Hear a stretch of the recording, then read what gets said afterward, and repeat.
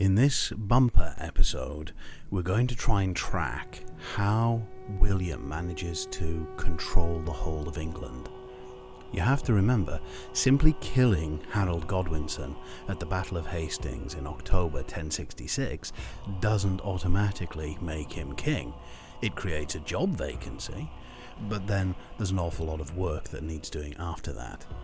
So we're going to cover the 10 years from 1066 to 1076.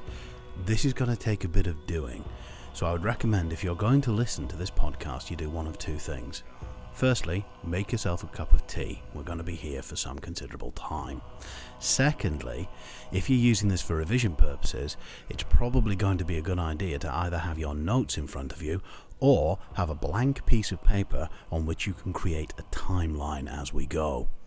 If you do not have some way of keeping all of this stuff straight in your head, you are going to struggle immeasurably. So, where are we? October 1066.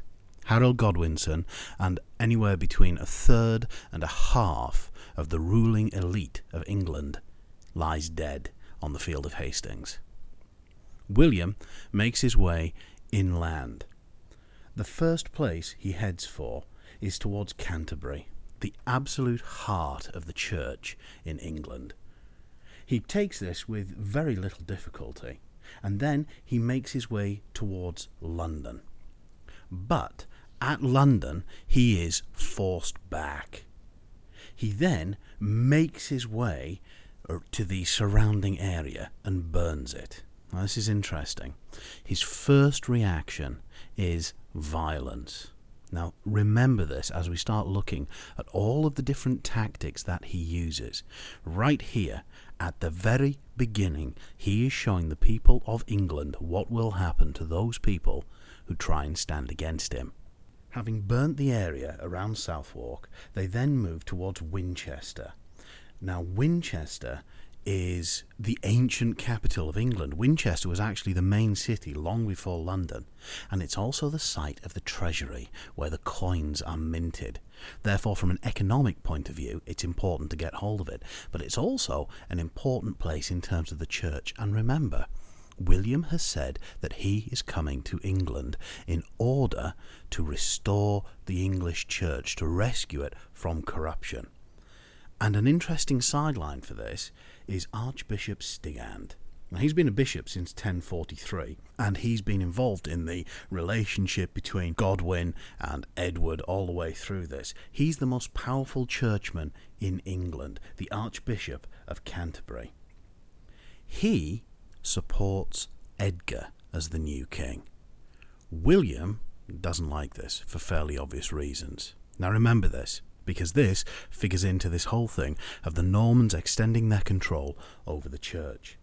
But they've taken Winchester, and then, after Stigand has tried to put Edgar onto the throne in November 1066, the Witan doesn't give him enough support. This is the point where a lot of the nobles and the bishops come together in a meeting at Berkhamsted with William. And this is a key moment. These earls, these noblemen, these thanes, these landholders might be expecting that this man, this barbarian, this feared warrior is going to slaughter them. After all, that's what he did at Hastings. But instead, he offers them a deal. If they kneel and swear an oath of fealty, they can go back, they can manage their lands, they can keep their titles, and everything will be as it was before. The only difference is that now they have recognised that William is the rightful king of England. It's worth spending a little moment to talk about the idea of an oath of fealty, because this is going to be something that we're going to have to talk about again when we come to address the feudal system. An oath of fealty is a transactional agreement. I swear to serve you. I recognize you as my overlord, my liege lord. I owe you my loyalty, and in return I will come when you call. I will serve you. I will fight for you. In return for that, I, as liege lord, accept your oath, and I take your loyalty, and I will give you a grant of land, or the ability to raise taxes, or some sort of a reward, some sort of responsibility. And I will protect you. So if anybody attacks you, I will protect you. The oath of fealty is, as I say, it's a transaction. It's a two-way street. This is how the Normans have run their dukedom since it was established by Rollo back in the 900s. So Edgar the Etheling, Edwin and Morcar, remember them, the Earls of the North, the ones who rose up against Tostig, and the ones who were at the Battle of Fulford Gate and were defeated by Harold Hardrada, they all kneel and they all swear an oath of loyalty, and they're not alone. A huge number of English noblemen do exactly the same. At this point, it's more or less over. And at this point, William orders another burning, the land between Berkhamsted and London. And you can look at this two ways. Either this is the action of a tyrant, of a madman, or it's by way of a reminder to those people who have not yet sworn an oath. Look at what happened to these guys. They swore an oath. They've got their lands. They've got their titles. Everything is exactly as it was. They've not been harmed in any way. Look at these people. These people stood against me. These people tried to deny me. Look at what I have done to them. It's very much a carrot and stick sort of approach. By Christmas Day, 1066, William is secure enough in his position to have himself crowned. Interestingly, he refuses to be crowned by Archbishop Stigand, and is instead crowned by the Archbishop of York. Just to look ahead, we're going to do most of this chronologically, but Stigand kind of drops out of our little story at this point. He is removed from his position as Archbishop of Canterbury in 1070, and William replaces him with his own personal spiritual advisor, Lanfranc, who we've heard of before. But anyway, that's Stigand gone. Christmas Day, 1066, William is crowned King of England. In 1067, the next year, William goes back to Normandy. Now, this is something you're going to have to remember throughout this whole period. I've talked before about the lack of sources that we have when it comes to movement and exactly what William's doing at any given point.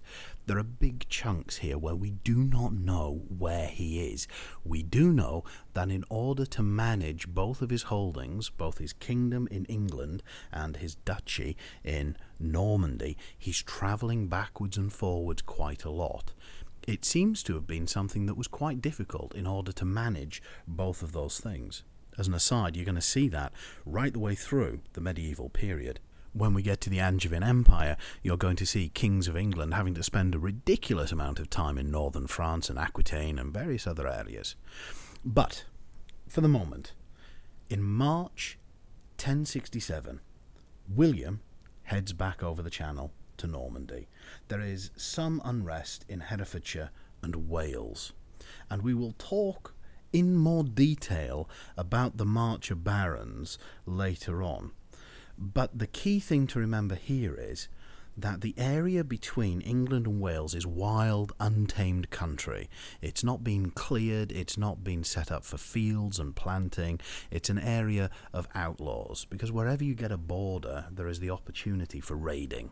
And Wales raids England quite frequently, and England raids Wales quite frequently. You'll see the exact same thing on the Scottish border. These marches, this area between England and Wales, is quite a significant area of unrest. Trouble breaks out specifically in 1067 when Edric the Wild, who's a Herefordshire thane, an Englishman, starts a revolt. He gets a large number of English followers. He has a lot of support from the Welsh princes, and he manages to start stealing lots of property all along the border.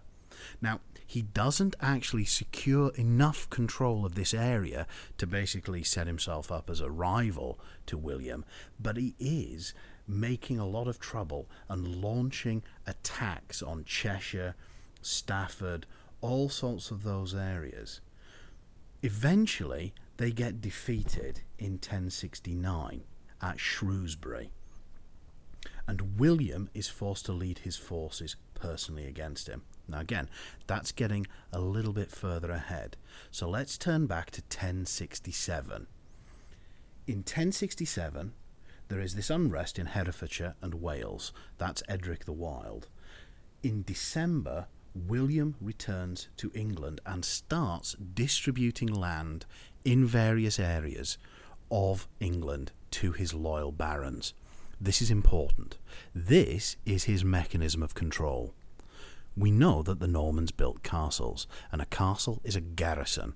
That is a place where you put your troops, and where your troops can be deployed at any given moment. The troops, however, are no use to you without a commander, and this is where the barons come in. The barons are his most trusted lieutenants, his most skilled warriors, the people he can trust to run these areas of the country for him according to the idea of the oath of fealty. His most trusted friends he's going to end up putting on the Welsh border, and they will become the Marcher Lords. We won't talk about all of them. We will, however, just mention William Fitzosborne, who is one of his closest friends, and he is put in place as one of these Marcher Lords. We're going to come back to him later. So 1067 ends with still some unrest in the Welsh borders. It has not as yet come to a head. Then, in 1068, the city of Exeter rebels against William's rule, and the king goes there personally. Remember, he's come back into the country in December 1067. He goes there personally and he lays siege to it, to the city, with an army of Englishmen and Normans. The city manages to hold out for 18 days, which is no mean feat. When you're holding out in a siege, you are completely surrounded. There's no food, no water, nothing getting in. But eventually, as is the way, if a siege is not broken, you are going to have to surrender. And that's what Exeter has to do after 18 days. And the king builds a castle there. Remember, castles aren't just garrisons, they are also psychological warfare. They are a reminder. We are here, we are in charge, we are watching you. So it's quite natural at this point that the king, having identified this as a trouble spot because they've caused him trouble, will plonk a castle there. On his way back to London, William stops in at Bristol and Gloucester. There was a thing in the news a little while ago about what some people are calling the Second Battle of Hastings. It's around this point that 3 of Harold Godwinson's sons arrive with some troops that they've raised, and they make an attempt to invade. They are fought off and dealt with, and it's somewhere around the mouth of the Severn, somewhere around the Somerset coast. We don't know exactly where. They do think they've managed to find the battle site this last year, which is why it was in the news. But from a historical point of view, it's largely meaningless. It's barely even a blip. It's not something that causes William any difficulty, and you can quite safely lump that in with this rebellion in Exeter and the rest of the southwest in 1068. At this point, while William is, shall we say, distracted, maybe, by dealing with the unrest in the southwest, 3 people disappear from his court. They are 3 people who have sworn an oath of fealty to him, but he's been keeping them very, very close. You've probably heard the old saying, you keep your friends close and your enemies even closer. After they swore the oath of fealty, Edwin, Edgar, and Morcar were almost under house arrest. They were part of William's court, but they were kept with him, unable to go back to the north. This is the point, somewhere around the end of 1068, where the 3 of them slip away and head up to the north. And this sets the stage for the events of 1069 and the harrying of the north. It begins with Edwin, Edgar, and Morcar raising some forces in the north. The men of the north rise up with them. Remember, Edwin and Morcar led them before in their rebellion against Tostig, led them in the fight against Hardrada.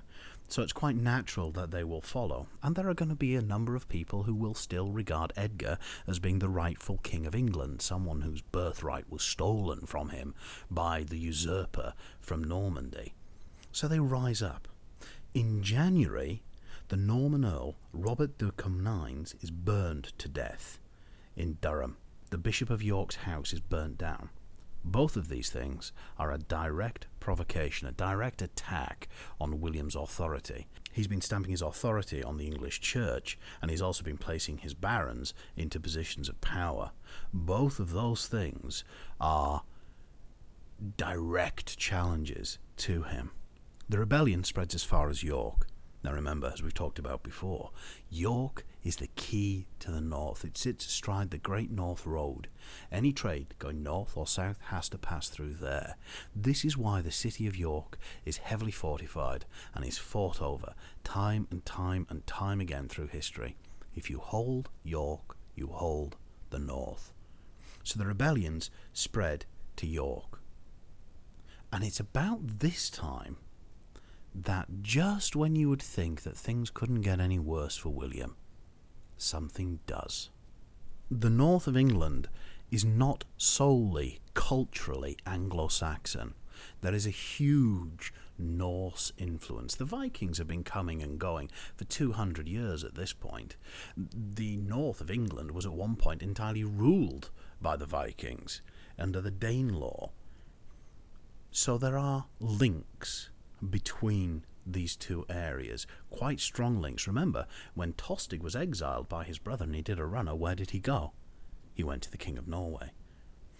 So, in 1069, 240 Viking ships sail in to North Yorkshire. They join up with the army led by Edgar and Waltheof. Now remember Waltheof, he's one of the English earls. This is the first time we've met him, but we're going to hear of him again. Edgar and Waltheof join together and rise up, and between them they manage to capture the castle of York. This is a big deal. Remember what we've said. The castles are the key to how William is controlling these areas. They are both strategically vital in terms of garrisons and in terms of where you deploy your troops. They're also an important part of your command and control system where you put your barons.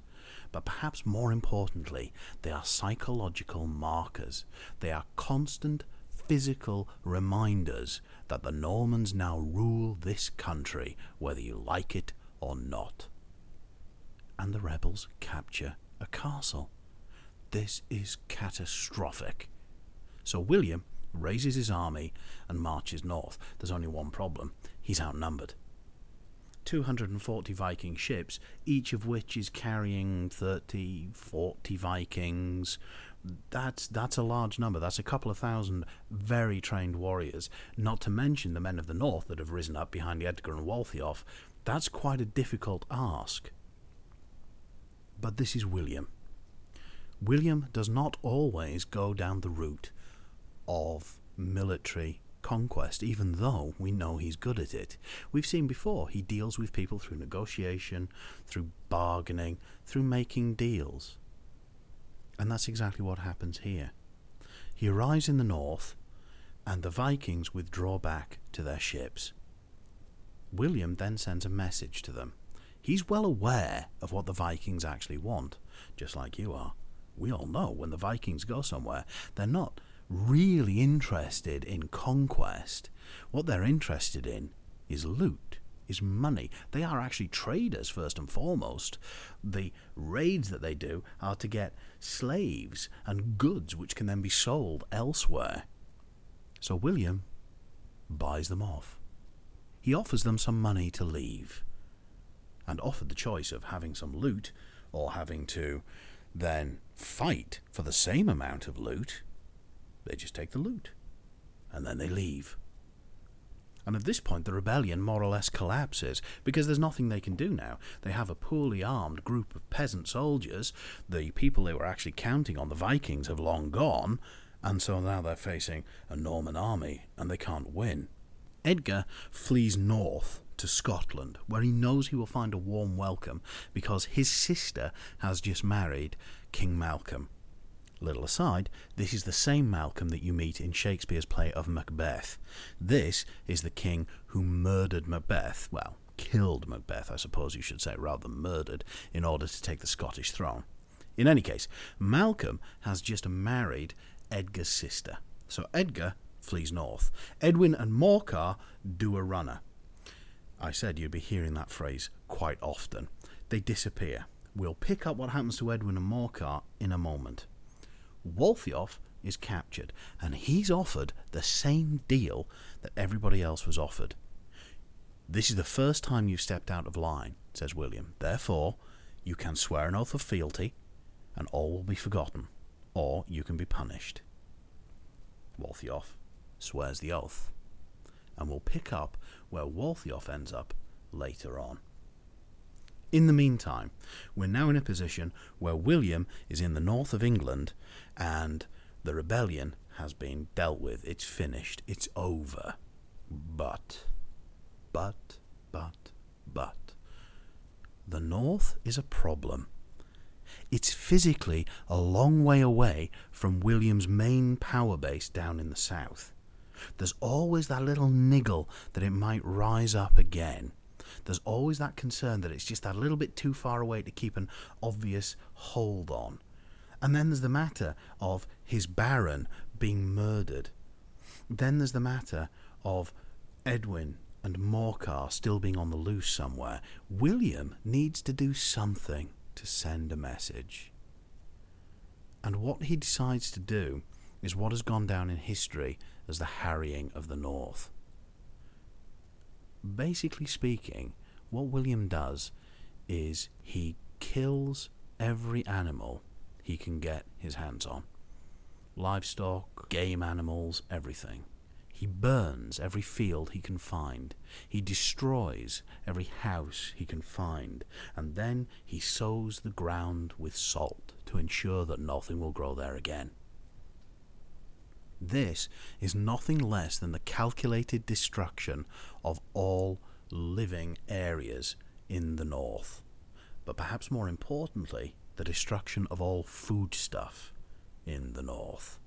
It is, according to some historians, an act of genocide, the deliberate and systematic extermination of all life in the north.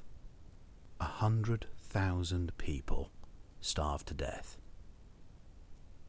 The reason we can be fairly secure on that number, even given the way that medieval chroniclers tend to over-exaggerate numbers, is this. A large number of the medieval chroniclers, William of Poitiers, Odoric Vitalis, are all big fans of William of Normandy. But when it comes to the harrying of the north, they say he did too much.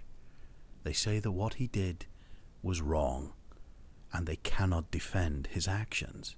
And they are quite specific in what his actions were. So when you have a source which is normally biased in favour of somebody, but then it says, actually, he did this, you can be fairly sure that what they're saying is accurate when they drop their bias and actually start to condemn his actions. And we know that his actions were effective.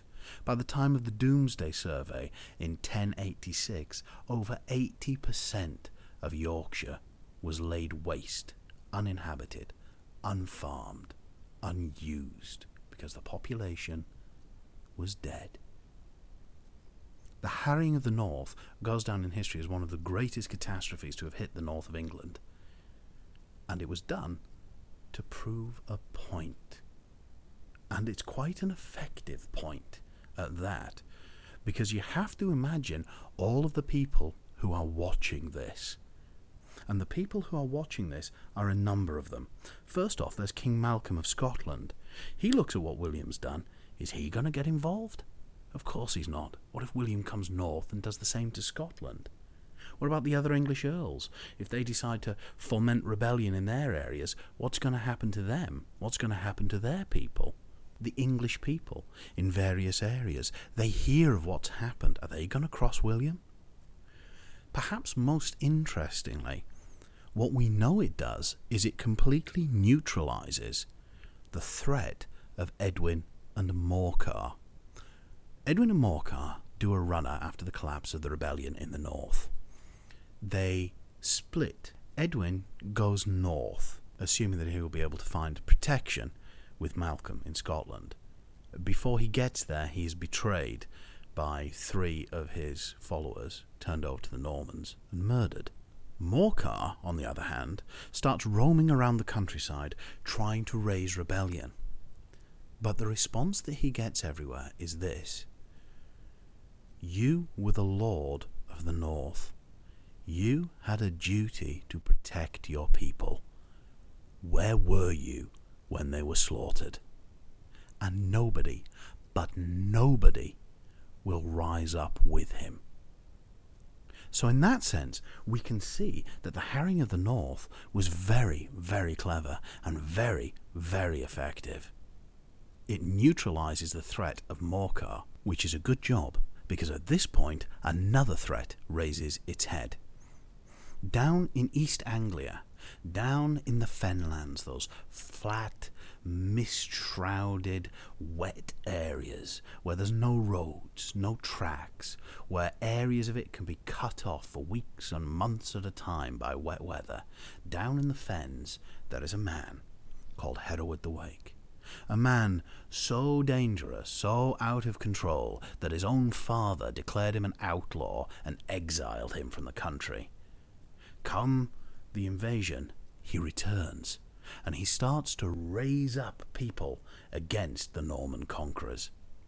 Now, if this all sounds a little bit overdramatic, that's because one of our main sources for it is the Gesta Herewardii, which is a song, a folk tale, if you like, about what was going on with Hereward the Wake. It's overdramatic. It's over-exaggerated. It's more interested in entertaining the people who are listening to the story than it is in passing on historical fact. But it's really good fun, and it gives you a fantastic story. So we're going to use it quite heavily when we talk about what happened with Hereward the Wake. We don't know a lot about him. We do know that he was an outlaw by the time he came back to the country. We know that he was based in the Fenlands. We know that he and his followers carried out a form of guerrilla warfare, that is, hit-and-run attacks. They did not arrive in massed array and launch a battle against people. They would come out, attack the Normans, and then disappear again into the Fenlands. This is quite effective. Throughout history, you will see time and time again, whether it's Vietnam, whether it's Spain against the forces of Napoleon, whether it's Iraq against the British and American forces, guerrilla warfare is incredibly difficult for ordinary armies to deal with, and so it proves for the Normans. Eventually, the rebels take control of an abbey called Ely, which is buried in the middle of the fens. It is on an island, surrounded by water and wetland, very difficult to reach except by boat. Most importantly, this means that an organised army cannot attack it. Now, depending on the source you prefer, what happens in the fens goes one of 2 ways. According to Odric Vitalis, who is working, we think, off the part of William of Poitiers' notes, which have since disappeared, William goes down there himself and is in short order able to deal with these rebels. That's one version. It's not the fun version. The fun version comes from the Gesta Herewardii, and the fun version goes something like this. All of our sources agree that you've got Hereward the Wake down there. He is joined by Earl Morcar, because remember, Morcar cannot raise a rebellion of his own, so he goes and joins him. He's also joined by the Danish king Sweyn, who has still not given up on the idea of managing to snip off some parts of this kingdom. He's the one who was involved up in the north as well. So you've got these 3 quite powerful men down in the fens. William goes to deal with them. Both sources agree to that point. This is where the two sources start to disagree.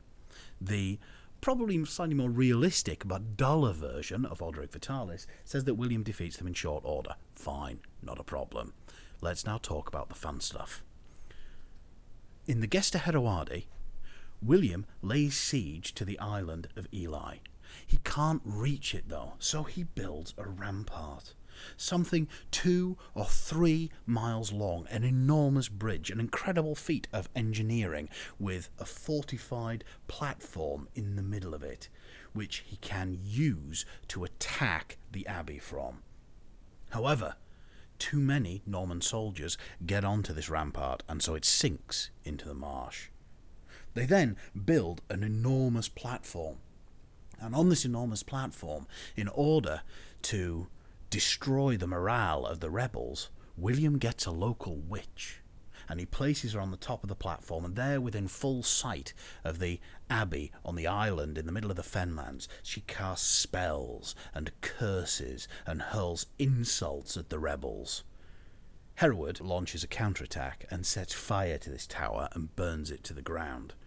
William seems to be unable to defeat Hereward. He can't get in there. This can't be done. But then the monks of the abbey betray Hereward and show William a secret route to get to the island. And William falls upon the abbey like a natural disaster. And all of the rebels are captured, except Hereward, who escapes into the night. That's a great story. Whether it's true or not is largely immaterial. What's important is that the rebellion of Hereward the Wake is brought to an end, and everybody involved is captured except Hereward, who disappears. And he answers a very important need, I think, for the English. They are a defeated nation. They've been done for. This is the last real uprising led by English people in this period. This is the last gasp of English revolt against the Norman overlords. And the fact that he disappears, that Hereward vanishes into the mists, that's really important, because it becomes a story that the English can tell each other. Hereward will come back. He will save us. He will lead us out of this horrible slavery we find ourselves in. He will help us rise up and throw off the Norman yoke.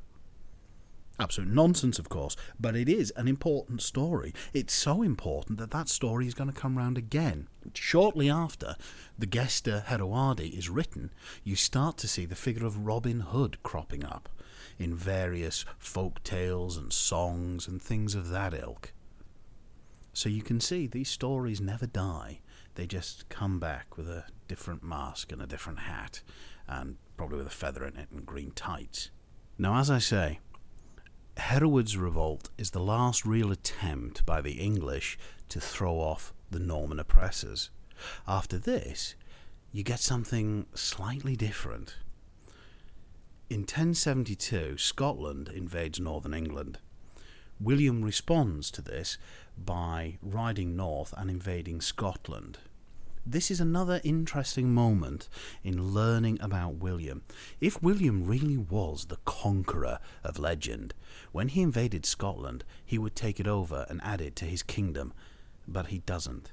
He basically rides north simply in order to slap King Malcolm around a little bit and tell him to wind his neck in. Having done this, and having got King Malcolm to recognise that William is overlord of these British Isles, he then simply goes south again, except for one tiny little detail. Remember, Edgar the Etheling, now known as Edgar the Outlaw, the only other contestant for the English throne still standing, is up there in Scotland. It seems likely that part of the deal between Malcolm and William was to ensure that Edgar had to go. And he is, in short order, somewhere around 1072, kicked out of Scotland. And he disappears to Flanders, over in Holland, where he kind of drops out of our story. He still is around, he's still present in history, and indeed ends up coming back to England and being involved in England around the time of the First Crusade. But from this point forth, he is of absolutely no importance to William, and certainly not a threat to William's control. Morcar was captured with the rest of the rebels in East Anglia. He's placed under arrest, where he is kept under arrest in Normandy for the rest of William's life. He is kept there until William dies in the 1080s, at which point William, on his deathbed, asks that Morcar should be released. Morcar is released. William's son puts him straight back in prison, and then we hear nothing more about Morcar. So the last of the Northern Earls passes away somewhere in a prison, unknown and unremarked. Now, just because the English don't rise up against William doesn't mean that it's all over, because there's one more large revolt to come, and it comes from a very unexpected source. It comes from his own barons. When William was trying to establish his control of England, he was relatively clever in how he split up people's land. He would not give any baron a large lump of land somewhere in the country, not joined together, because otherwise you end up with the same problem you had with Earl Godwin that Edward was facing, which is this person has a huge power base in one place, and that makes him a threat. What William would do is he would give somebody a bit of land up in the north, a little bit of land in the east, a little bit of land in the south, a little in the west, so that no one baron could draw together all of his force and rebel against him. There's only one area where this didn't hold true. This is the Welsh Marches. Here, William puts his most warlike, his most aggressive, and his most trustworthy Norman barons. Basically, the Marcher Lords. Now, we're going to talk later about how the Marcher Lords were different and how they run their areas. But for our purposes, the thing to remember is they have all of their power in one area. They have to be effective at what they're supposed to be doing, which is keeping the Welsh under control. And that's all fine, until William Fitzosborne, one of the original ones, dies. And he is replaced by his son, Roger de Breteuil. Now, this is where it gets tricky. You see, William faces a revolt from his own Norman earls. It starts with Ralph de Gale, but he's not too much of a problem. But he's joined by Roger de Breteuil. Now, the reason Roger's upset with William is that King William has forbidden Ralph's marriage, and also he's been taking various bits of power away from Roger that Roger's father, William Fitzosborne, had, and he regards this as being a direct attack on him personally. This is the thing. This is a disagreement between a Norman earl and the Norman king. This is personal. A number of people start to side with the Norman earls against King William, not least of which is the last English earl standing. If you think about all the names we've mentioned, you should have worked out who that is. Edwin is gone. Morcar is gone. Edgar is gone. The last one left is Waltheof, Earl of Northamptonshire and Huntingdonshire. King Philip of France is encouraging Roger to rebel because he now regards William as being a threat, and he wants William to be focusing on England rather than making any further territorial gains in France. Ralph and Roger are also promised a lot of aid from overseas. William's made a lot of enemies over the years, basically because he's becoming very, very powerful and he's proving himself to be a major threat to everybody.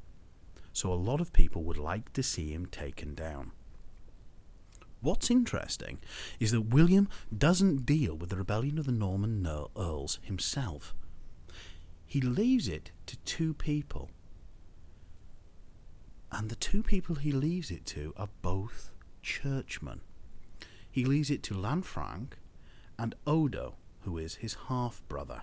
Lanfranc sends troops to Herefordshire, and Odo forces Ralph to retreat to Norwich, and eventually to go overseas and end up in Brittany.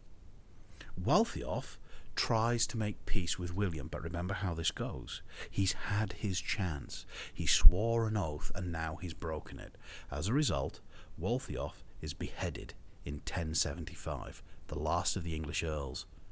Everybody in a position of power in England is now a Norman. During the Christmas of 1075, William has all of the people who have rebelled against him beheaded after they've been blinded. Earl Roger is imprisoned instead of murdered, probably because William still had some residual affection for his father. William doesn't die until 1087. There are sporadic little pockets of rebellion, unrest, nothing major. This revolt of the Norman earls in 1075 is the last major threat. So you can certainly say that by the end of Christmas, the dawning of the year 1076, that's pretty much it. It's taken 10 years, but now William is in absolute control of England.